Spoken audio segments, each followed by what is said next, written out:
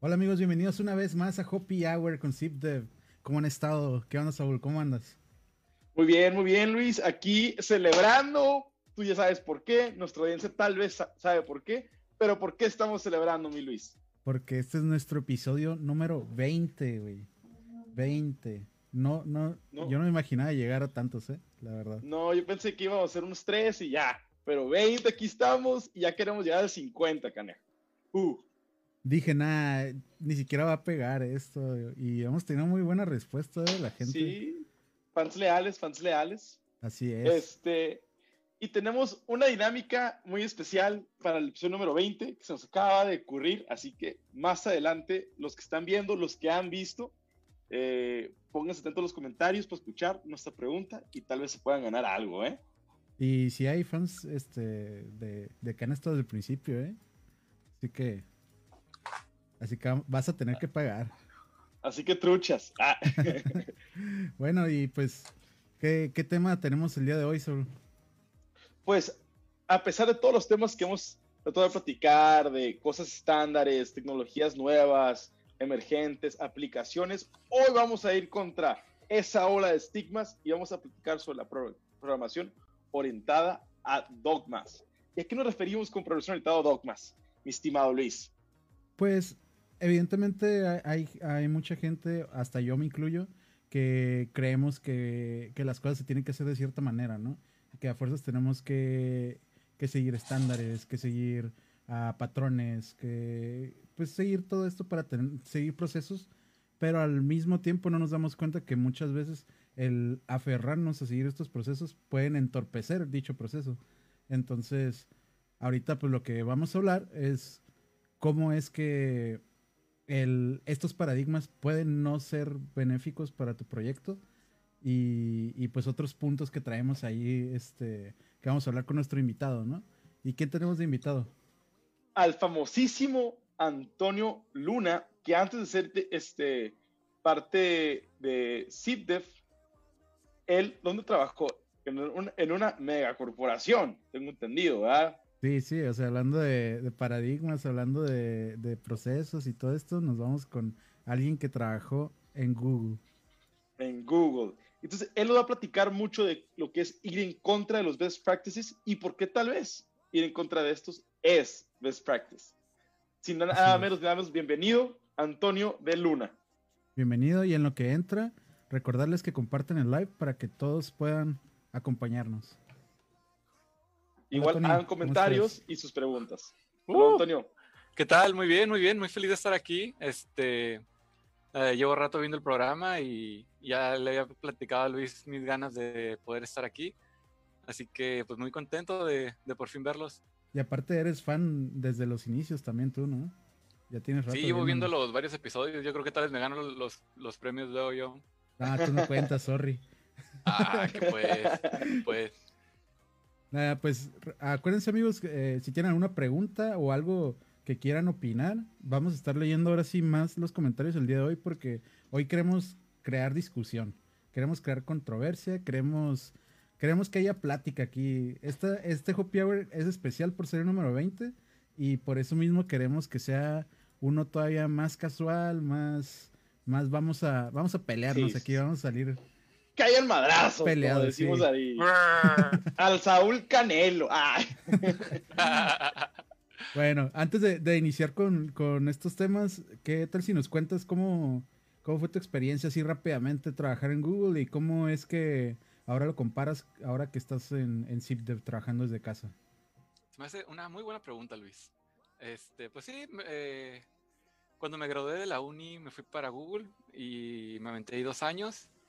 Y fue una experiencia muy padre, la verdad. O sea, sí, no sabía qué esperar y fue mucho más de lo que esperaba. Estuvo muy padre la experiencia, te trata súper bien la empresa, las comiditas, los masajitos, este, las clases de box, el transporte, la buena paga, vivir en una ciudad diferente, conocer gente de todo el mundo. Fue toda una experiencia y viví de muchas cosas allá.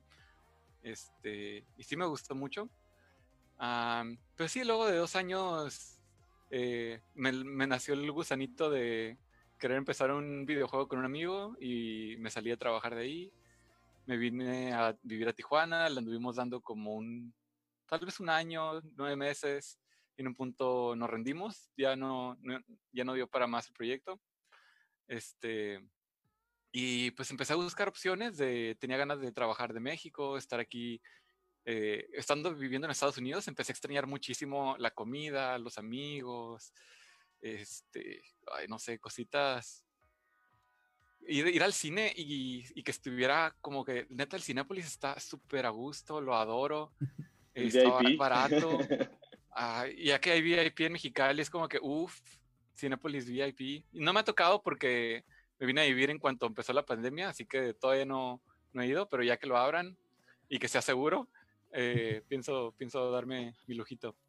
Ahorita un tip, y esto no está promocionado por Cinépolis, si juntas son amigos, puedes rentar toda la sala por $700. Solo para ti. Así que, amigos cineastas, Cinépolis, patrocínanos. Sponsors. Si alguien está viendo, a ver si juntamos 7 personas que estén viendo aquí que viven en Mexicali y nos rentamos una salita. Y una preguntita, Tony. Ajá. Andabas toqueándote poquito antes de este Happy Hour y veo que tú eres amigo de una persona que fue invitado a la plática de VR, AR de aquí, de Humberto Trujillo. ¿Se conocen? ¿Se ubican? Humberto Trujillo, aguanta, déjame lo busco. Siento que sí, pero déjame lo encuentro. Es el crack de VR de UABC. Bueno, ya se graduó, hizo la maestría y todo. ¡Ah, Simón! Lo conocí en un hackathon. A ver. ¡Ay, mira! Pues fue en el hackathon donde conocimos a Luis. Sí, cuando Luis es el mismo. De Gamers Who Code. Y con el que trabajé, con Luis también trabajé en un videojuego hace unos meses. Estuvimos en un proyecto de haciendo un videojuego juntos. Cierto. Qué curada. Estamos bien conectados todos aquí. Sí, el Humberto es un vato súper inteligente, lo conozco, o sea, no hemos hablado mucho, lo conozco en unas fiestas y así, pero es un genio y no me sorprende que en cualquier momento lo jalen para el otro lado. Sí. Shout out a Humberto Trujillo. De hecho, se fue a Japón a trabajar un ratito, ¿Neta? a estudiar. ¿Ahorita anda en Japón? Sí. No sé si ahorita esté en Japón, pero sí sé que se fue a Japón. Pero pues aquí el mundo remoto, el mundo de la tecnología y además en toda Latinoamérica, es un pueblito que es allá, quién sabe cuántos países, todos se conocen. Sí, me ha tocado que tengo amigos que los conozco de otras partes, así por internet, de videojuegos y así, y me dicen, oye, ¿tú conoces a tal persona? Y yo, sí. Es que trabaja conmigo. Y yo, ¿what? Trabaja en Ciptep acá. Y sí me ha pasado. Pero bueno, vamos a entrar. Tenía ganas de hablar de mi experiencia en Ciptep hasta ahorita. Me faltó comparar eso. Va. Quería decir que, la neta, estoy bien feliz ahorita en Ciptep. Está súper chido. Ciptep, la verdad, yo supongo que depende mucho del proyecto al que entres. Ahorita entré con una empresa, no sé si puedo decir el nombre. Bueno, se llama Peer Street. Es como una startup gringo de fintech. Y está bien padre, me está gustando un chorro, me tienen trabajando en cosas bien interesantes ando haciéndoles un sistema como de autenticación y autorización en Golang, con Lambdas, AWS, Kinesis, la neta está bien fresonzón y me está gustando un chorro, la neta sí está chido. Creo que hay una posición abierta para esta empresa y la neta está muy padre el ambiente, ahorita están buscando, creo que gente de Ruby y tal vez se abre una de Go, no sé. Pero de Ruby ahorita sí hay. Nice, pues ya saben, como siempre visiten la página, ¿no? De Careers. Ciptep/Careers. Y ahí mandan sus posiciones, están buscando alguien de Ruby, alguien de Golang. Igual queremos hacer una plática de Golang, Tony, luego te invitamos también a esa, ¿eh? Va, le entro. Yo he andado de curioso con ese idioma. Con gusto. Pues bueno, ¿quieres que le entremos al tema? Sí, Me encantaría. Vamos entrando ya a tema. De hecho, para que lo sepan, Tony venía tan entusiasmado que nos mandó acá un bombardeo de temas que quiere tocar el día de hoy, así que adelante, Tony, con lo que quieras iniciar. Mira, voy a empezar con un disclaimer, ¿no? Como que ¿de dónde vienen mis acusaciones hoy? Todo lo que voy a hablar hoy son cosas en las que yo era un gran creyente y believer y lo empujaba en mi equipo y como que sí, todo es test-driven development, esto es la solución y Luego me puse a leer el libro el de Gang of Four, y todo mi código era Factory, Strategy, Singleton, Provider, uh, hasta que alguien me regañó en el equipo. Y como que así, esa plática, bueno, lo que vamos a cotorrear hoy han sido como que, ahorita ya lo digo como de un punto de vista como que ya más razonable, pero en un punto todo lo que voy a hablar he sido un gran creyente y siento que mucha gente pasa por un proceso similar. Y nomás quería como que hablar de eso. Sí, sí, adelante. Yo te entiendo completamente. Pues va a ver. ¿Por dónde empezamos? Hay tantas cosas que criticar. ¿Por qué? A ver, ahí tengo una preguntita. ¿Por qué dices que a veces los back practices pueden que sean malos? ¿Algo general? Ya. Esa es muy buena. Porque, ok. Es que ese es mi gran rant. Es que somos ingenieros, ¿no? Muchos estudiamos una licenciatura, una ingeniería, pero trabajamos de ingenieros. Y el trabajo de ingeniero se trata de pensar, de tener un problema y tratar de pensar en una solución a ese problema y tal vez jalar herramientas que sean para solucionar ese problema en particular. Pero como que la industria está llena de dogmas de como que la forma correcta de hacer cualquier cosa es esto. Pero, ¿qué tal si no la necesitas? O sea, me ha tocado trabajar en cosas que están súper abstraídas y como que es imposible luego en el código leer de qué llama qué, porque todo está súper decoupled y como que es imposible luego como que saber qué está haciendo el código, y luego ya que alguien te lo explica, no, nomás maneja este caso bien sencillo. Y es como que, a ver, perdimos un chorro de tiempo escribiendo tanto código, perdimos un chorro de tiempo. Yo aprender este código es imposible que lo aprenda, tengo que hacerle step en un debugger para poder saber cuál interfaz implementa, cuál clase implementa esta interfaz. Hay que testear un chorro de cosas, cada interfaz está unit tested. Y es como que neta se necesitaba tanto para algo tan sencillo. Uh, y como que esa es mi gran crítica, como que hay que pensar y no hay que seguir ideologías. Y hay ideologías en todo. Y mi sospecha es que es muy fácil hacer dinero vendiendo la siguiente ideología.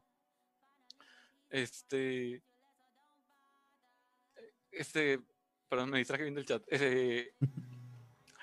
Sí, es que como que todas las empresas siempre estamos batallando, todos los ingenieros estamos batallando para acabar nuestros proyectos, para estimarlos, para que estén bien hechos, para no encontrar bugs. Esa es la constante de nuestra industria. Siempre estamos tratando de mejorar nuestro proceso, porque lo que hacemos está difícil, es un proceso difícil diseñar sistemas, pensar en cómo diferentes componentes se conectan, porque tenemos que pensar en bases de datos, sistemas operativos, comunicación de red, sistemas distribuidos, tolerancia a fallos, tecnologías de front-end. Son muchas cosas que tenemos que mantener en la mente, y obviamente vamos a tener errores, y siempre estamos buscando la solución, y como que y es bien fácil venderle la solución al equipo de management de que no, mira, si implementas este proceso y yo soy un consultor, wink wink, si implementas mi librería, si implementas mi cosa que me vas a pagar a mí un chorro de dinero por ayudarte a hacerlo, todo se va a mejorar y todo va a ser bello. Y la verdad siento que en muchos casos no llega a ser tan útil. O sea, como que luego alentas a todo tu equipo queriendo meter procesos nuevos, queriendo cambiar toda la infraestructura. No sé, no vale la pena. No vale la pena. Y yo siento que es importante, tal vez para los tres, para poder continuar con esta conversación, es definir qué es best practices o mejores prácticas. ¿Cómo tú describirías esa terminología? Sí. Es que yo estoy en contra con la premisa, ¿no? Como mejor práctica para qué, depende de lo que estés haciendo. Hay una solución óptima para tu problema, pero no hay una solución óptima para un problema genérico que no existe. Solo existen problemas en la vida real, ¿no? Como que quieres conectar esta base de datos con esto, y tal vez quieres conectarla con varias bases de datos.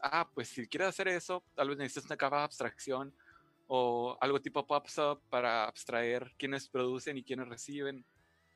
Pero depende depende de tu problema. Nunca va a haber un best practice para todo. Si, por ejemplo, vamos a empezar con lo de test, ¿no? Para los que trabajamos en cosas de como procesos de negocios, como que trabajamos por una empresa y metemos lógica tal vez de backend, de que un sistema de pagos o tenemos que mandar cierto correo cuando pasa este proceso, tenemos que comunicarnos con ese sistema. Es código que suele vivir muchos años, que nosotros lo vamos a hacer y probablemente nos vamos a salir de la empresa y el sistema ahí se va a quedar y alguien más lo va a tener que mantener. Y tener un suite de test es razonable porque es código que va a vivir por bastante tiempo. Queremos que mi intención cuando lo escribí quede presente en el código, que se sepa que yo quería que pasara, dejar documentación. Pero en la industria de los videojuegos, por ejemplo, ahí nadie escribe tests porque no hace mucho sentido, porque en primera es muy difícil testear mucha lógica de la que ellos manejan, muchas de las cosas, pues nomás los ves en pantalla, cómo testeas que los píxeles estén en la forma correcta. En teoría hay formas, pero es mucho rollo, no lo consideran útil y prefieren, para su problema, que es hacer juegos, es mucho más conveniente tener un equipo de QA que esté jugando constantemente los builds y que puedan probar rápidamente los cambios que hacen, revisan ellos la lista de cambios, cosas así. Eso voy, con que depende de tu problema, qué tipo de cosa necesitas. Pero luego veo gente, como que especialmente como gente nueva al equipo que llega y ¿cómo es posible que no tengan tests para todos esos componentes? Y van y escriben tests que nomás checan un getter y un setter. Y es como que, amigos, es una O pérdida de tiempo, luego ¿no? tienes el típico caso que me ha tocado muchas veces de que tienen los unit tests nada más de assert. O sea, nada más que no truene y ya pasa el test. Y es como, o sea, no estás probando nada realmente, estás probando solamente que lo que ya probó tu compilador, ¿sabes? Lo que Exactamente, estás deseando que el compilador funcione y es como que, haga. neta, ¿crees que eso es buen uso de tu tiempo? Y solo como disclaimer, para que la gente no se confunda, o sea, nos estamos refiriendo a best practices, pero tal vez en un nivel de abstracción alto, ya que no estamos hablando de cómo escribes tu código, por ejemplo, porque eso sí, creo que todos estamos de acuerdo, ¿no? Que no tienes que nombrar variables como X, Y, Z, ABC, o sea, ese A tipo menos, de... a ah, menos que estés trabajando con código de matemáticas donde ajá, estás graficando cosas y X, Y, Z. donde realmente tiene sentido. Sí, Porque sí me ha pero tocado escribir código de 3D y sí uso variables X, Y, Z y son las mejores variables para el contexto. sí, sí, sí. Sí, Pero sí, pues sí. ahora sí que utilizar ese tipo de variables de acuerdo al contexto, pues ese tipo de best practices, pues sí, hay que seguirlas, ¿no? Y Sí. sí, Y a mí me gustaría leer tantito lo que dice Wikipedia de lo que es un best practice. Y es un método o técnica que ha sido aceptada generalmente como la superior a otras alternativas, ya que produce el mejor resultado para lograr el objetivo. Ahora, acuérdense que la programación es abstracta. Nosotros tres sabemos eso muy bien. Y lo que es, y tú ya lo mencionaste, Tony, lo que es la mejor solución para un problema, a la mejor implementación, no necesariamente es la misma para tu solución, pero porque 100 programadores en Stack Overflow dicen, ahora, esto es un mejor best practice. No necesariamente porque 100 personas random en el Internet dijeron, ese es. ¿Sí me explico? Sí. Entonces, hay muchas maneras de hacer las cosas. En mi experiencia, yo he trabajado en varios proyectos de React y todos, tienes que usar Redux. Y antes de eso tienes que usar Flux. Y la aplicación es algo, ni siquiera tiene 3 views la aplicación, no necesitan tener un sistema de autenticación, no necesitan andar pasando, o sea, no necesitan Redux. Pero porque Tal un vez ni ingeniero dijo, necesitaban React. tal vez, exacto, tal vez puedas hacer la solución con tal vez con jQuery, ¿no? Bueno, bien React, y un ingeniero conocía Redux, el lead engineer lo implementaron y en lo que reescribían los componentes para poder usar acciones, para poder usar reducers, meter el store, capacitar a los ingenieros para una aplicación sumamente sencilla. ¿Por qué? ¿Por qué metieron Redux? Es que es best practice. Es que es lo que está de moda. Es Es lo que que está de moda. ya se convirtió en eso. O sea, ya los best practices ya es qué es lo que está de moda. O sea, está de moda Totalmente. seguir este estándar. Ah, pues ya todos siguen el estándar y es lo mejor. ¿Por qué? Porque pues todos siguen el mismo estándar. Es como, o sea, en cierto punto tienen razón, ¿eh? Porque, o sea, si estás hablando de recién egresados, por ejemplo, que están entrando en la industria y ellos entraron aprendiendo Redux, por ejemplo, si tú les pones hacer las cosas a patita, ellos van a entrar al proyecto y van a decir, no entiendo qué está pasando. O sea, yo solamente manejo Redux. Me va a tomar más tiempo solucionar este problema porque yo solo manejo Redux. Entonces, es el tipo de cosas por las que tal vez puedo entender el por qué se llegan a hacer Ya. estándares, las modas, pero pues tampoco lo defiendo. O sea, sí, realmente hay todo un problema detrás de eso. En cuanto a que ya tenemos muchas maneras de hacerlo y ahora resulta que de todas siempre han sido las mejores. Como Sí. no tiene mucho sentido. No, sí te Ah, entiendo. algo que mencionabas también es, por ejemplo, equipos que adoptan Scrum, que tú dices que no necesariamente funciona para algunos equipos, ¿no? Incluso a mí me ha Ujú. tocado que hay equipos en los que no funciona realmente porque ya tienen su manera de trabajar y porque las soluciones, por ejemplo, son del día a día y te funciona más seguir un Kanban que un Scrum. Entonces, ¿qué puedes decir acerca de eso, Tony? Sí, aquí voy a hablar de eso en base a una experiencia que tuve en Google. Éramos dos equipos bajo el mismo manager y me gustaba que uno de los equipos estaba trabajando en un proyecto que necesitaban lanzar pronto. Era como que un feature, van a lanzar, acabar un producto rápido y lo querían lanzar. Y ellos sí tenían Scrum y Daily Stand-ups y todo eso.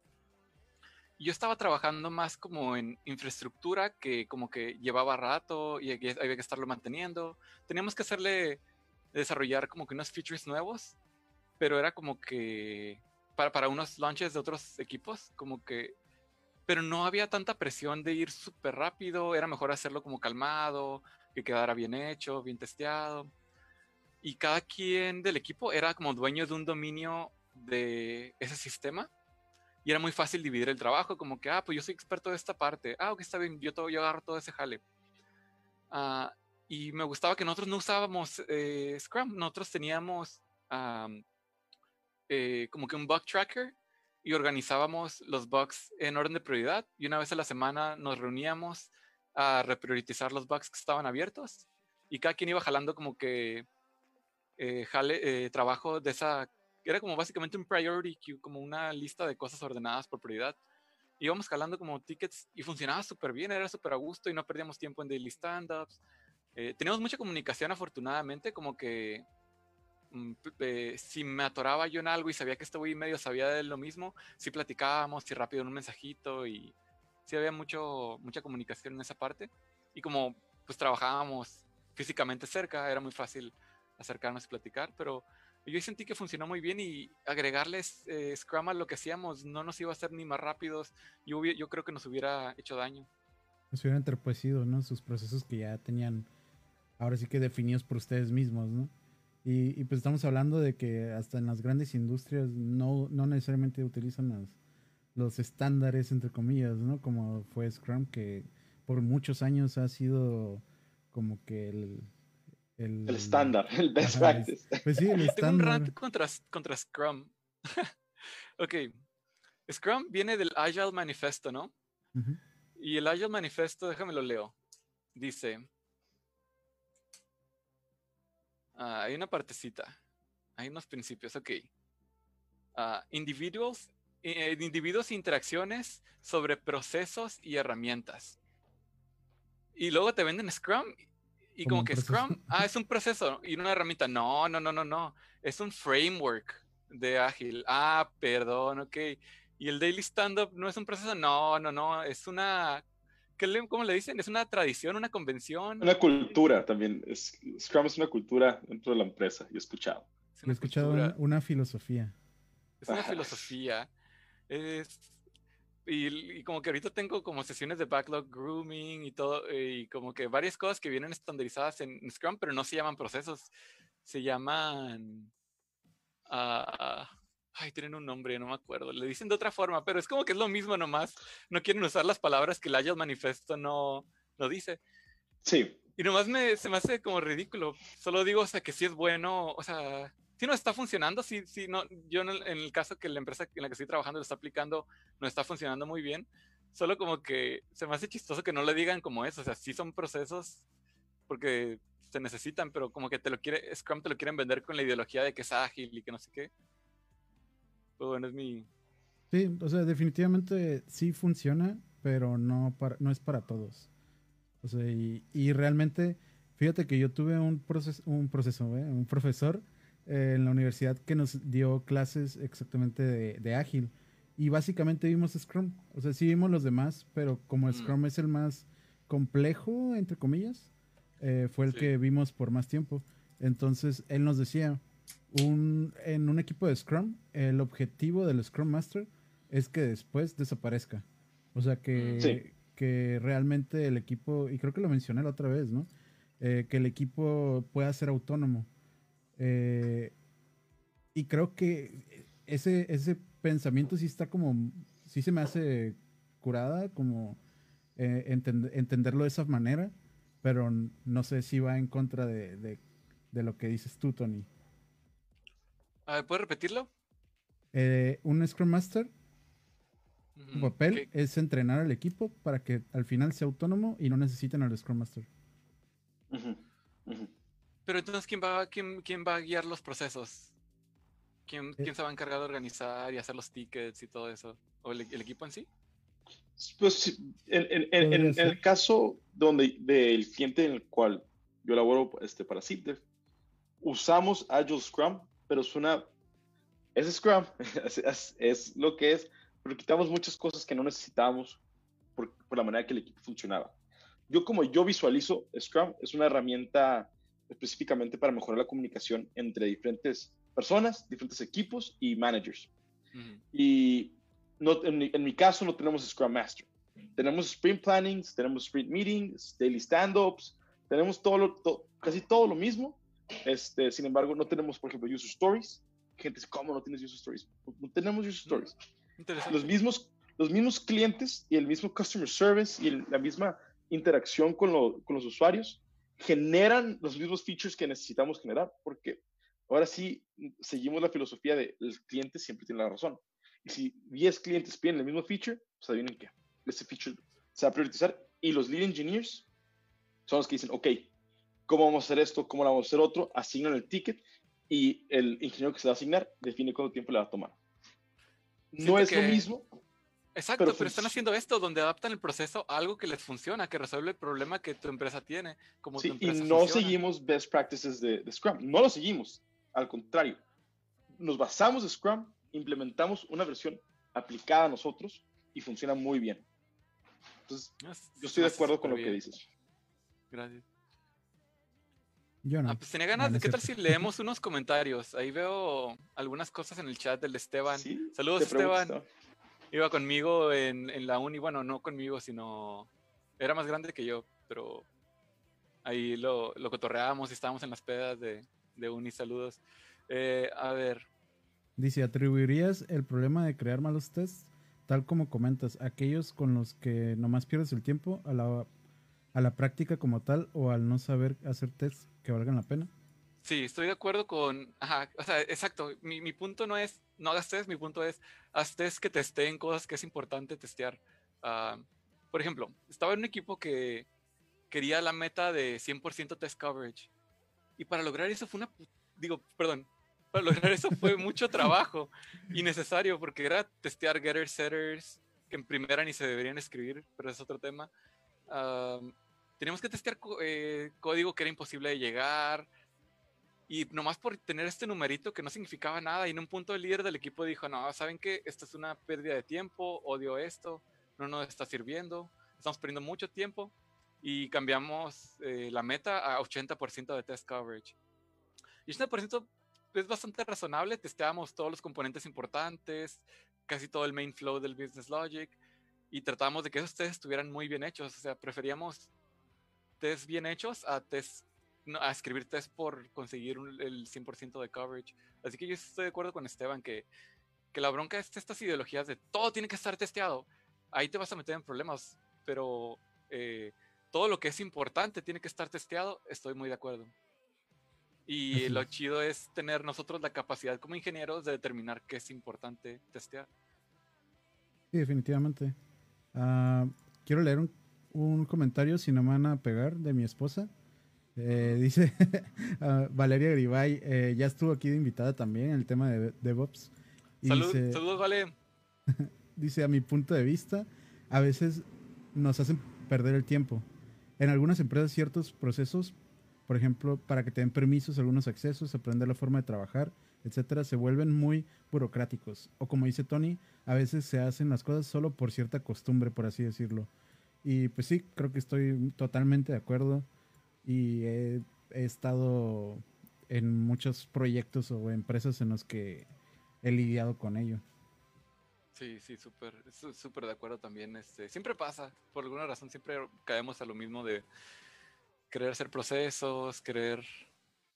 Pues no sé, es que a veces hay tantas cosas en que trabajar que es cómodo repetir lo conocido y no pensarle. Sí, no, a la gente no le gusta pensar. Sí, incluido.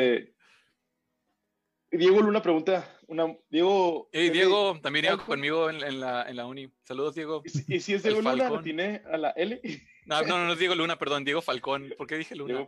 Diego Falcón. No, Saúl dijo Luna. Yo dije Luna por el Star Wars. ¿Cuál creen que es el punto medio de decidir? ¿Lo hago como creo que es mejor o sigues guidelines? A mí me gustaría separar esta pregunta en cada quien sus opiniones. ¿Qué tal si empezamos con Luis, luego con Tony y al final con su servidor? Me parece muy razonable. Pues mira, yo no creo que exista, o sea, no creo que exactamente tenga que ser un punto medio de qué es lo que tienes que hacer o seguir estándares o guidelines. Yo creo que más bien es un zigzag, es un qué te sirve y qué no te sirve. Es un, si existe este proceso que está definido y estoy leyendo toda la documentación, hay cosas que digo, oye, esto me va a quitar mucho tiempo, esto no le va a gustar a mi cliente, esto, no sé, no va con nuestras reuniones que ya tenemos, esto se repite con cosas que ya nos están pidiendo por otra parte. Entonces, ahí es donde tú vas escribiendo tu propio proceso. O sea, al final de cuentas, los procesos siempre van a existir, porque hasta no tener un proceso es un proceso. Así lo veo yo. Entonces, creo que tienes que evaluar qué es lo que puedes rescatar de los procesos o incluso ver tus diferentes opciones y agarrar lo mejor de cada uno. O sea, realmente yo, por ejemplo, he estado en proyectos en los que ayudo a mejorar los procesos de entrega de software y lo que implementamos fue Gitflow, pero una versión tropicalizada hacia nosotros. O sea, básicamente agarré Gitflow y les expliqué cómo funcionaba, pero les expliqué todo lo que podíamos cambiar para mejorarlo de acuerdo a nuestro equipo, o sea, nuestras necesidades y nuestro cliente. Y al final, o sea, resultó de maravilla. Al principio teníamos muchos bugs en la etapa de staging, que era, todavía no salíamos a producción, entonces llegamos hasta staging y eso lo veía el cliente. Entonces, pues nuestro product owner dijo, es que está mal que siempre esté llegando al cliente todos estos bugs, ¿no? Entonces, al meter Gitflow y adaptarlo a nosotros, logramos llegar a staging yo creo que tenemos un error por cada 100. Súper. Nos iba súper bien. Y pues ese es mi punto de vista. O sea, siento que dices un muy buen punto, Luis. Eso que acabas de decir es importante porque lo que te compra el seguir el best practice y el seguir algo ya hecho es que no tienes que pensar en diseñarlo, ¿no? Como que lo copias, lo implementas y como que si lo logras hacer rápido, pues sí puede tener algún beneficio para tu empresa, ¿no? Pero luego, pero el chiste está chido eso que mencionas de como tweakearlo, como que a ver, esta cosa, yo sé que esto no me sirve, lo quito. Esta otra cosa, lo adapto. Esto para nosotros no es eficiente y como estarlo tweakeando, se me hace una opción razonable. Pues sí, adelante, sigues tú con tu opinión general A también. ver, punto medio, decir cómo hago o que creo que es mejor o sigo guidelines. Hmm, es que siento que depende del dominio en el que estés. Si ya tienes experiencia en eso, creo que deberías de seguir. Bueno, yo sigo mi intuición, como que, a ver, ya le entiendo a esto de, no sé, servidores, cosas web, ya sé cómo funciona bien HTTP, sé cómo funciona bases de datos, sé cómo lo puedo hacer para que nos funcione. Si lo entiendo bien, sé cómo hacerlo para que funcione para nuestro caso, tweakearlo, agarrar los componentes que necesito y hacerlo funcionar. Ah, si no sé, ahí es más difícil. Ahí sí busco guidelines para ver como que a ver qué están haciendo, qué recomiendan, a ver, ¿por qué recomiendan eso? Lo están recomendando bueno, siempre lo sospecho en las intenciones de la gente. Es como que, a ver, ¿lo estás haciendo por vender tu marca y decir que esto es la nueva panacea o lo estás diciendo en verdad porque es útil? Ah, pero luego como que, no sé, como que con la experiencia vas agarrando no sé, algún entendimiento que funciona a través de dominios, como que no importa ya luego lo que estés trabajando, entiendes también cómo funcionan las computadoras, cómo funcionan las redes, que lees algo y es como que, ok, hace sentido por esta cosa que también hace sentido en este otro dominio, así que me hace sentido que aquí también funciona así. En este dominio yo encontré que era mejor hacerlo de esta forma, probablemente aquí también, y suele mantenerse cierto, eh, esa como que ese entendimiento a mí me funciona así como que sigo guidelines cuando no entiendo bien del tema y una vez que lo entiendo ya me voy por mi propia intuición y trato de no hacerlo perfecto, esa es otra, porque creo que el punto principal de por qué seguimos guidelines es el miedo a hacerlo mal, miedo todos se van a dar cuenta que no sé programar, todos se van a dar cuenta que la neta no sé bien React porque no sé usar Redux bien, o no sé usar el router más nuevo, lo que sea. Y es como que, no sé, como que esa inseguridad siento que nos afecta mucho en nuestra habilidad de producir soluciones de ingeniería. Como que deberíamos de medir más nuestra habilidad como ingenieros de qué tantos problemas podemos resolver con lo que sabemos a siempre estar como buscando vanidad, buscando de que, lo hice bien complicado, sé todas las librerías estas y, qué fregón estoy. Como Nadie que le entiende. nadie le entiende, nomás yo, y voy a poder poner esto en mi currículum y buscar otro trabajo y salirme de aquí, jajaja. Sí, y ahora, y expandiendo sobre tu punto, Tony,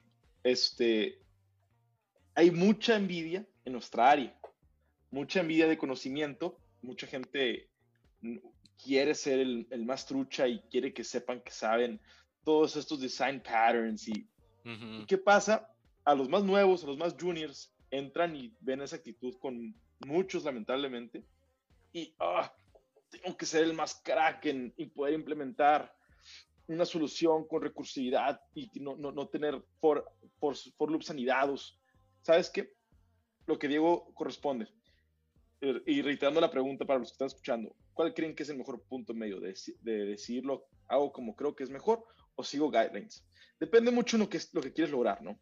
Si quieres hacer una con React, yo te recomiendo agarra la documentación, agárrate un tutorial, apréndete el lenguaje, apréndete el framework, no tengas miedo de regarla, solamente hazlo. El primer paso es hazlo. Ya que tengas una solución que más o menos está buena, hazle refactor. O donde tú solito vas a empezar a ver donde tu app está fallando. Tú solito vas a ver donde tu servicio es lento. De ahí, ve buscando maneras de optimizarlo y ahí es donde tú puedes empezar a seguir guidelines de que, ok, tengo 3 for loops, ¿qué puedo hacer? Ok, puedo hacer unos linked lists si me facilita, no tengo, puedo trazar la lista sin tener que depender de esto. Ya tú solito vas viendo soluciones y vas expandiendo tus herramientas porque ya te enfrentaste a un problema donde te requiere un best practice, donde te requiere una solución ya hecha. Pero al inicio, date, sé creativo, riégala. Yo así Ujú. aprendí, yo rompí. Mi primera computadora que arreglé, la destruí. Y el primer programa que hice era lento. Y así es un proceso iterativo. Exacto. No te limites al empezar si nunca vas a empezar. empieza, hazlo mal y luego mejóralo. No digo que sea una mexicanada si lo dejes. Es iterativo, ¿ve? Sí. Versión 0.1, 0.2, y ya cuando llegues a la punto 0, pues ya es la 1.0. Tienes mucha razón con eso que dices, Saúl. Eso que hablas me pasó totalmente cuando entré a Google, de que mi código está todo, no, le hace falta más interfaces y, no, le falta más test y le falta, no, se ve muy sencillito mi código, voy a complicarlo un poquito y abstraerlo. Y era muy lento, no sacaba el trabajo como que suficientemente rápido y así. Y luego me puse a ver los commits de los ingenieros más seniors y era código bien sencillito, era lo más simple posible, era como que, ok, ¿cómo implementar esto? Que como le salió y lo testearon bien y listo, y ship it. Y era como que, órale, pero no siguieron yo pensaba, pero no siguieron este best practice. ¿Por qué no usaron un factory? ¿O por qué no usaron? Luego ya les preguntaba y era como que, ¿lo necesito ahorita? Cuando lo necesite lo agrego. Y yo como que, cuando lo necesite lo agrego, claro. O sea, como que suena muy obvio ahorita, pero sí, eso que dices de la inseguridad de como que eres nuevo y quieres demostrar que eres muy capaz y que sabes muchos patrones y sí, yo pasé por ahí muy fuerte y sí, Pero sí es te que entiendo, machín. así lo enseñan también. O sea, Sí, realmente en la escuela te dicen eso. Tienes que seguir siempre Sí. los best practices y tu código siempre tiene que ser el mejor y tienes que ponerte al tú por tú con los seniors y, o sea, a eso te enseñan realmente ya que tocamos el tema de la escuela, tú mencionabas algo relacionado, ¿no? Con la programación Ay, sí. orientada a objetos. Ok. Este es uno de los rants. Este rant, la verdad, tengo que admitir que no es una idea original mía. Lo saco de un programador que admiro muchísimo y aprovecho aquí para hacerle plug. Yo aprendí a programar. Ya estaba trabajando en Google, llevaba un año, como un año trabajando en Google. Y después de ver a trabajar este güey, yo sentí que ya sabía programar. Ahora sí, como que lo que aprendí en la escuela todavía no sabía programar. Lo que aprendí en Google todavía no sabía programar. Pero cuando vi trabajar a este güey, ya entendí que se trata de la programación. Se llama Casey Muratori. Si alguien lo ve, hace un videojuego que se llama Handmade Hero. Ahorita agrego un link por el chat. Y tiene un live stream de 500 episodios de 2 horas, donde él programa solito un videojuego, de principio a fin, sin usar ninguna librería. Y si ocupa librerías, escribe el parser de PNG, lo que sea. Y lo ves trabajar. Y escribe el código más simple posible. Es como que, necesito esto. Lo escribe. Pero no lo y la gente le pregunta en el chat, oye, ¿no lo abstrajiste? No lo necesito. Cuando necesito abstraerlo, lo abstraigo. Y es como que, ok, y él habla de esto de que mucha gente sale de la universidad nomás sabiendo programar orientado a objetos y de que saben de Solid y saben de Factories y que no sé qué, pero no saben hacer las cosas simples, no saben hacer un sistema lo más simple posible. Y yo creo que sería mejor si enseñáramos a la gente a programar imperativamente, porque es la forma más rápida de agarrarle el rollo a la programación. Porque cuando yo aprendí a programar me enseñaron Java y es todo orientado a objetos y me querían enseñar conceptos de orientado a objetos cuando no se vean ni imprimir cosas a la consola y se vuelve bien confuso. Y yo sí creo que como que está chido para un principiante porque luego puedes hacer cosas bien padres si no te preocupas por hacerlo bien. Luego puedes poner una pantalla y luego hacer como un juego de gato y luego te complicas más las cosas y haces un cubito que se mueva y salte y así, sí, como que... sí. Fíjate que Sí, yo soy más de la idea de que, o sea, nunca había pensado tanto así como que no nos enseñan orientado a objetos. Yo más bien decía, ¿por qué nos enseñan a programar primero fundamentos de programación y después nos enseñan orientado a objetos? Cuando en fundamentos de programación te hacen pensar de una manera y en orientado a objetos te dicen, no, es que la manera correcta no era lo que te enseñamos el semestre pasado. La manera correcta es pensar en objetos. Y es como, bro, si me hubieras dicho eso desde el inicio, lo hubiera entendido a todo más fácil, ¿sabes? Entonces para mí es como, deberían enseñarlo junto con fundamentos que ya desde el inicio te enseñan a pensar en objetos. Pero pues también tienes razón en que hay otras maneras de programar, o sea, no es la única. Y Sí, yo sí. quiero mencionar lo que mencionaste, Tony, de lo de, ¿para qué programar algo que no necesitas, que tal vez no necesitas a futuro? Chistosamente, esa ideología es un best practice. Y de hecho, Claro. se le llama no sé si ya lo conocen, Jackney, y lo vamos a You poner en ain't el gonna need it. comentario. You ain't gonna need it. Entonces, si no lo necesitas ahorita, no lo programes. Nomás se va a hacer código, se va a quedar ahí y va a confundir a la gente a futuro de que, ¿esto dónde se usa? ¿Esto cuándo? ¿Dónde está implementada esta función? ¿La puedo borrar? ¿No la puedo borrar? Entonces, los que no conocen, Jackney, you ain't gonna need it. You ain't gonna need it. No, sí, tienes mucha razón. Sí. Así es. Y Adelante. para acabar de rantear de OP, por ejemplo, en la industria en videojuegos, tratan de no escribir, últimamente la última moda es no escribir código en OP. Es la última moda es como le llaman, aguanta, creo que ahí está, perdón, le llaman programación orientada a datos, pero bueno, la cura es esta, es como que, porque OP en la industria de videojuegos tiene problemas porque cuando haces objetos, tienes todos tus miembros de un objeto como que seguidos en memoria, ¿no? Y luego como que mucho se maneja a través de apuntadores, como que esta cosa apunta a este otro objeto que está en un lugar diferente del heap, y eso apunta a otro. Pero eso, para la gente que hace videojuegos, es un problema por cuestiones de performance, porque tu procesador es muy rápido cuando puede acceder memoria que está contigua, porque carga memoria a la memoria principal en chunks grandes y los guarda en el caché. Y si accedes como datos que están continuos en memoria, es muy rápido. Pero si estás siguiendo apuntadores todo el tiempo y tienes que estar cargando diferentes lugares de memoria, es un rollote. Y últimamente en todos los engines nuevos que hay, ahorita si buscas en Unity, buscas Unity ECS, tienen un framework nuevo para trabajar sin programación orientada a objetos y todo lo declaras en cosas, en chunks de memoria contigua, como que si todos tus objetos del juego tienen X, Y, Z, todos los X, Y, Z están en memoria contigua y los manejas a través de arreglos. Y acabas programando como que alguien que es un principiante, pero acaba siendo la mejor forma de hacerlo, es la forma más rápida de hacerlo.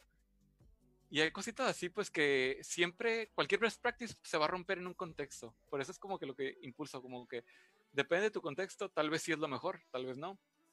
Pero no seas ciego al respecto. Pues sí, no seas ciego al respecto. Es una muy buena frase como para ya irnos, pero todavía no nos vamos. A ver. Entonces, pues ahí podemos leer algún otro comentario, Saúl. Yo quiero expandir una cosita rapidita, tocando el tema no tanto de programación de objetos, sino cómo enseñan en las universidades, y creo que ya están las prepas, ya están metiendo mucho la programación en las prepas, programación. Yo he dado cursos en UABC de programación, tenemos una comunidad muy bonita que se llama CIMADE, y muchos, y en este caso eran ingenieros industriales o gente de administración que tenía curiosidad de cómo empezar a programar. No me gusta programar, pero es el futuro, o tengo que aprender a programar. Todos nuestros viewers que no son programadores no tienen que aprender a programar. Sí es útil, es una herramienta, pero es como, me dicen, tú tienes que saber contaduría. No, en realidad tú le pagas a un contador para que te haga servicio. Y es bueno tener los básicos. Pero la razón que la gente dice que odio programar, tenían un mal maestro. Tenían un muy mal maestro. Y yo siento que la metodología, en la manera que enseñan programación, es muy mala.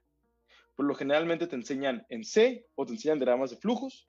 De C te saltan a Java con programación de objetos y luego ya te enseñan algo más abstracto, ¿no? Python o algo. O en mi caso nos enseñaron MATLAB. ¿Qué es lo que está mal ahí? Uno, te quieren enseñar un lenguaje, aunque es muy óptimo, muy eficiente, un lenguaje que tiene un sintax muy difícil. Luego te quieren enseñar conceptos avanzados, porque la programación orientada a objetos es un concepto avanzado. Y luego te quieren enseñar un lenguaje, un scripting language.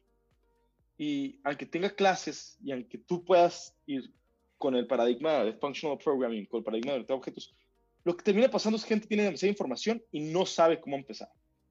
En mi opinión, la mejor manera para aprender a programar es agárrate un lenguaje simple, Python, ten buena lógica, que tu lógica sea buena, que puedas pensar en los casos que tienes que solucionar, poder implementar soluciones sencillas, luego irte al concepto tal vez de estructuras en ese orden. Lógica es lo primero. Es más, ni siquiera agarras un lenguaje de programación, diagramas de flujo, puro diagramas de flujo o pseudocódigo. Scratch, por ejemplo, que es como casi pseudocódigo que puedes ejecutar. Exacto. Y de ahí ya vete a conceptos más perrones. Pero si me preguntan a mí no enseñen C, que eso es como, tienes que saber C, es el latín de los lenguajes. No, tienes que tener buena lógica. Un programador Sí, súper de acuerdo contigo, ¿no? Como que hay que mantener, en el primer semestre, queremos mantener a la gente interesada, ¿no? Que puedan hacer algo chido rápido, que puedan como que aunque no le entiendan, que puedan levantar una pantalla, abrir una pantalla. Ah, la madre, abrí una pantalla. Ah, saqué, no sé, interactué con este API y vi mis mensajes de Facebook, no sé, algo así. O sea, como cositas que aunque no le entiendan, poder como que, mira, oh, qué chido, puedo hacer todas esas cosas, que les guste, que le agarren el amor de por qué hacen esto, o por qué es interesante hacer esto. Y sí siento que estoy totalmente de acuerdo contigo, que es mucha información para alguien que va aprendiendo. Es difícil que hagan cosas útiles. Querernos ir con teoría desde el principio los vas a aburrir. Sí, estoy muy de acuerdo que la forma de enseñar no es la óptima. Sí siento que es bueno exponerlos a muchas ideas diferentes, pero tal vez nos esperamos un poquito más adentro de la carrera, ¿no? Que en el primer semestre sepan si les gusta o no, si esto es para ellos, sino que se cambien de carrera. Uh, Sí. Y luego ya complicarlo. Quiero leer un comentario que se me hizo chistoso. No sé si ya lo A vieron. ver, date. De Marco Cornejo. Dice: Hey Marco, saludos, mi amigo. ¿qué onda? Están describiendo el problema del chango y la banana. De tantas relaciones implícitas que trae consigo los objetos, como desarrollador querías importar una banana, pero ese import trajo consigo al gorila sosteniendo la banana y el resto de la Ándale. jungla. Qué buena frase, me gustó mucho. Sí, sucede muchas veces, ¿no? Que nada más Sí, pasa necesitas muchísimo. un método o sea, a veces es algo como una función que necesitas bien sencilla y terminas importando toda una librería, Un este, framework. todo un Y framework. reescribiendo tu código al framework Sí. nomás para esta una pequeña función que necesitabas. Pero fíjate que es, a veces puede pasar que sea la única solución. ¿Te ha pasado? Sí, Bueno, con código legacy viejito. Sí, a mí me ha pasado, pero con OutSystems. Pero bueno, ya después tocaremos ese tema Ay, del sí, low luego code. darnos una plática de OutSystems, la neta, un rant de OutSystems mejor. Bueno, pues también menciona Diego L. Falcón. ¿Quieres leerlo, Tony? A ver, ¿cuál es? El de Best Practices Sí. versus Ingeniería, ok. Hablan de agregar patrones de diseño desde el principio, utilizar librerías que no necesitas, pero a la hora de iniciar un Best Practice, porque sabes que es suitable para tu problema. Suelen buscar o desarrollar otras soluciones. A ver, Pues pero a la sabes hora de necesitar un Best Practice, sí, porque sabes sabes que es bueno ya, para tu problema porque para empezar debes conocer tu problema, ¿no? claro. Me gusta, por donde empieza así. Primero que nada, entender bien cuál es mi problema. ¿Qué necesito conectar para que funcione? Como que, en teoría, mi programa es un binario que corre en este servidor, abre un puerto HTTP a esta otra cosa y se van a comunicar de alguna forma. Y luego va como que a recibir datos y va a procesar esto. O como que entender qué componentes se necesitan o no sé, ok, mi solución va a fuerzas necesito que sea procesamiento rápido, necesito poder manejar múltiples cosas a la vez, tal vez tengo que meter algo multithread, como saber qué conceptos necesitas. Uh, y luego ya empezar a buscar como que, a ver, hay algo que me lo facilite, qué cosas, no sé, que best practices ocupo buscar, como que, por ejemplo, no sé, prepare statements en SQL, ¿no? En SQL es muy fácil que si no sabes de SQL, como que vas a escribir código muy fácil de que te lo hackeen. Y pues sí necesitas saber ese best practice, sí necesitas leer un poquito de SQL y prepararte como que, ok, necesito asegurarme que esto no esté fácil de hackear. Sí, siempre las cosas van a tener más complejidad y sí es bueno informarte. Pero sí, a lo que voy es como que con que tú sientas que estás haciendo un juicio al final del día, que estás usando tu lógica para resolver el problema y no empujando dogmas nomás porque sí, es todo mi punto. Pero sí, a veces sí se necesitan best practices, estoy totalmente de acuerdo, como que hay como conocimiento de la tribu, como que, hey, todos sabemos que no hacemos esto, ten cuidado, no te acerques al oso, cosas así como que, no, el típico, no escribas tu propia librería de criptografía, la vas a regar. Ahí sí es un best practice que sí estoy muy de acuerdo. A menos, bueno, siempre hay un caveat, pero en general no implementes tu propia librería de cripto. Bueno, Sí, sí, sí. Y también yo siento que es importante, también no siempre hay que depender, es que es un balance todo, ¿no? No implementar cosas que ya sabemos que funcionan bien, como en tu caso de librería de cripto, pero también no siempre depender en servicios terceros, porque te dan la solución sencilla, ¿no? Como en el caso de Firebase, en el caso de Bit para manejar componentes. El problema de depender de empresas terceras, uno, es el costo puede ser elevado, y dos, no sabemos si la empresa va a estar ahí en 2 años, 3 años. Claro. Imagínate que tu código o todo tu proyecto depende de un servicio de esa empresa y cierran, quebraron, lo compraron y lo pagaron. ¿Cómo no hemos visto cuántos proyectos de Google no hemos visto que compran ellos un proyecto, dura un mes y lo pagan porque es competencia para ellos? le cambian Tu el icono. servicio, y tu servicio valió más por tener una dependencia de un servicio.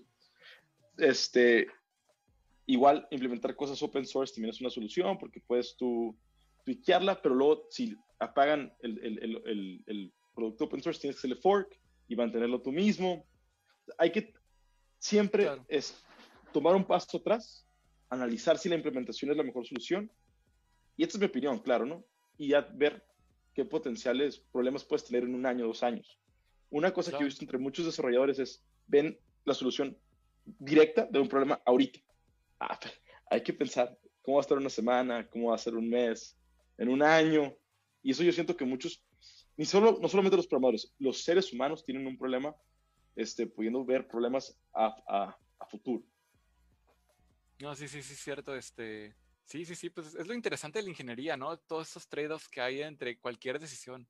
Cualquier decisión que tomas, tienes que valorar como que, ok, esto es lo más óptimo para ahorita, pero en 2 años, ok, estoy dispuesto a sacrificar lo que pueda pasar en 2 años por sacarlo de ahorita, tal vez sí.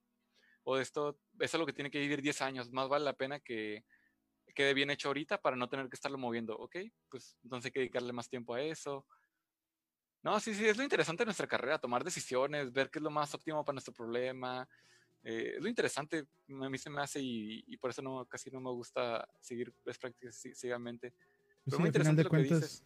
hay que meter el ingenio de nuestra ingeniería, ¿no? Hay que sacarle, por algo somos ingenieros. Claro. Un último comentario que dice Samuel Martínez: en la universidad le huía a la programación precisamente porque mi profesora me decía, tú no tienes lógica, y me bloqueaba, jaja.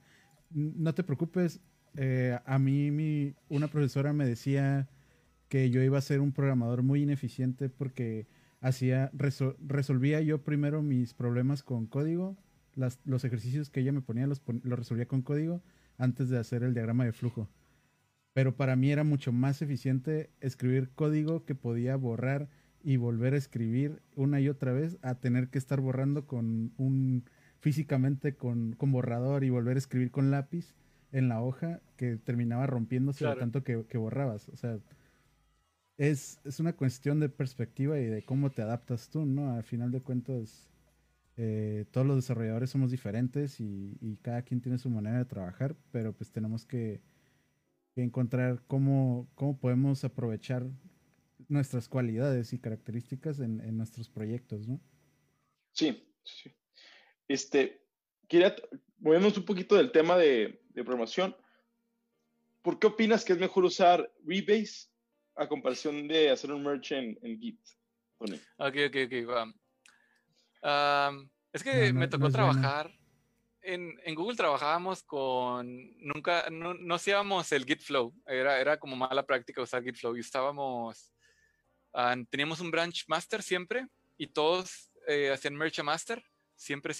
O sea, cada cambio, los branches siempre vivían bien poquito tiempo, nunca tenías un branch por mucho tiempo. Era como que hacías branch, hacías un cambio de 100 líneas y de volada te lo hacían review y llegaba a master.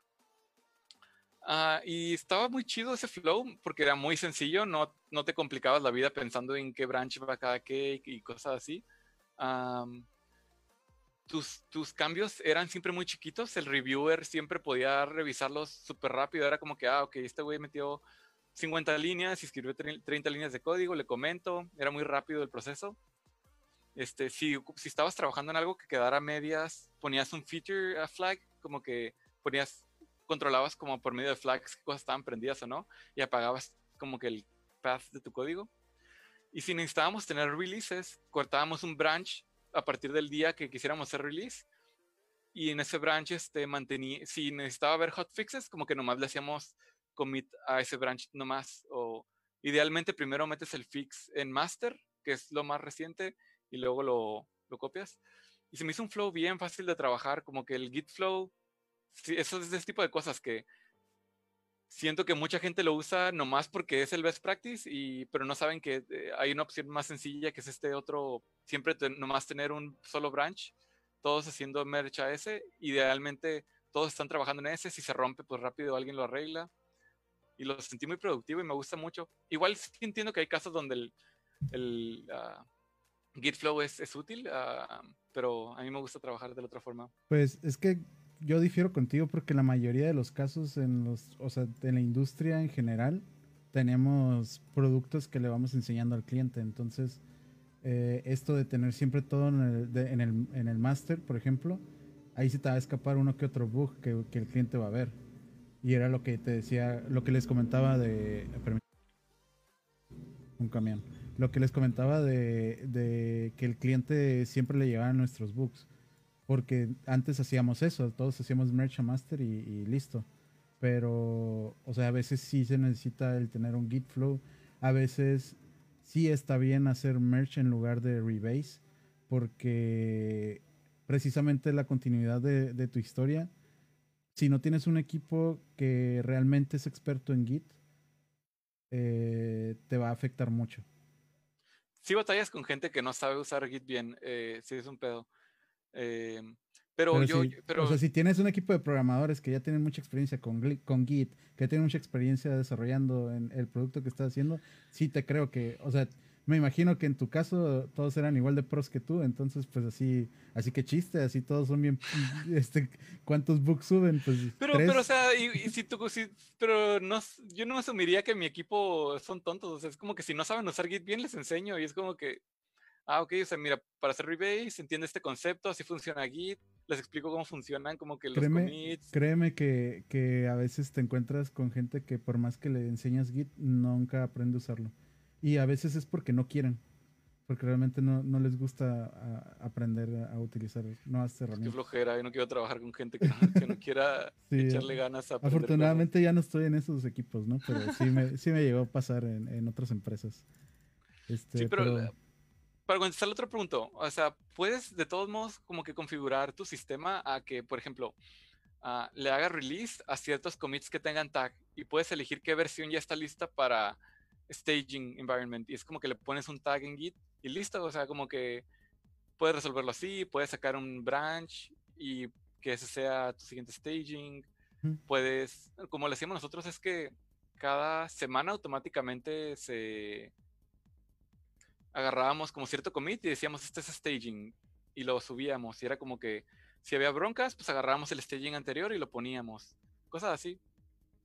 Sí, pues bueno, ya tenemos más de una hora platicando, se fue súper rápido esta hora. Sí, estuvo divertido, me ha gustado, pues si algún día me quieren invitar otra vez, yo encantado, me gusta mucho no, el sí, programa. Claro que sí. Faltaron varios temas, ¿eh? Pero Y pues a ver, es hora de decir salud, ¿no? Sí, es hora de decir salud. Yo me caí mis cheves. Quiero hacer ahora sí el jueguito para los que lo están viendo. A ver, como es el episodio número 20, y este todavía nuestro jefe no sabe, pero lo vamos a hacer de todos modos. Y si quieren ganar una camisa de Hopi Hour, díganos a nuestros fans, el episodio pasado, ¿dónde yo estaba? ¿En qué lado del mundo? Acuérdense que es una empresa remota. todos aquí viajamos bastante, todos aquí podemos estar donde queramos, cuando queremos, con que tengamos una conexión. Es una nueva oportunidad que nunca se nos ha dado creo que es algo relativamente que nos lleva menos de 10 años que existe el Remote Live. A ver, en los comentarios, el que la atine, de dónde estaba el episodio pasado, en el mundo, se lleva una camisa de Hopi Hour. Y mientras, pues muchas gracias, Tony, por haber estado aquí con nosotros. ¿Qué fue lo que estabas tomando que ya te acabaste? Era esta, es una lager, muy ligera, como alrededor de 3.9% de alcohol. Me parece que es regional. Aquí tengo el bote, pero sí, muy, muy rica. Mira, ahí va. Mira, es una de estas. Okay, muy bien, muy bien. De hecho, back to basics. Yo también, por cuestiones de salud, no puedo tomar mucho, entonces me serví hoy nada más una cerveza y me fui igual, back to basics, a una cartita blanca. Qué fineza. Sí, ya sabes, aquí siempre hay puro producto del bueno. ¿Y tú, Saúl? Yo ahorita, ahí les va. Los que dijeron Querétaro, ese fue en el episodio antepasado, hermanos. Casi. Les doy otra oportunidad. Yo hubiera dicho Querétaro. Yo estoy tomándome una cerveza Póker de Colombia. Ahí les va su tip.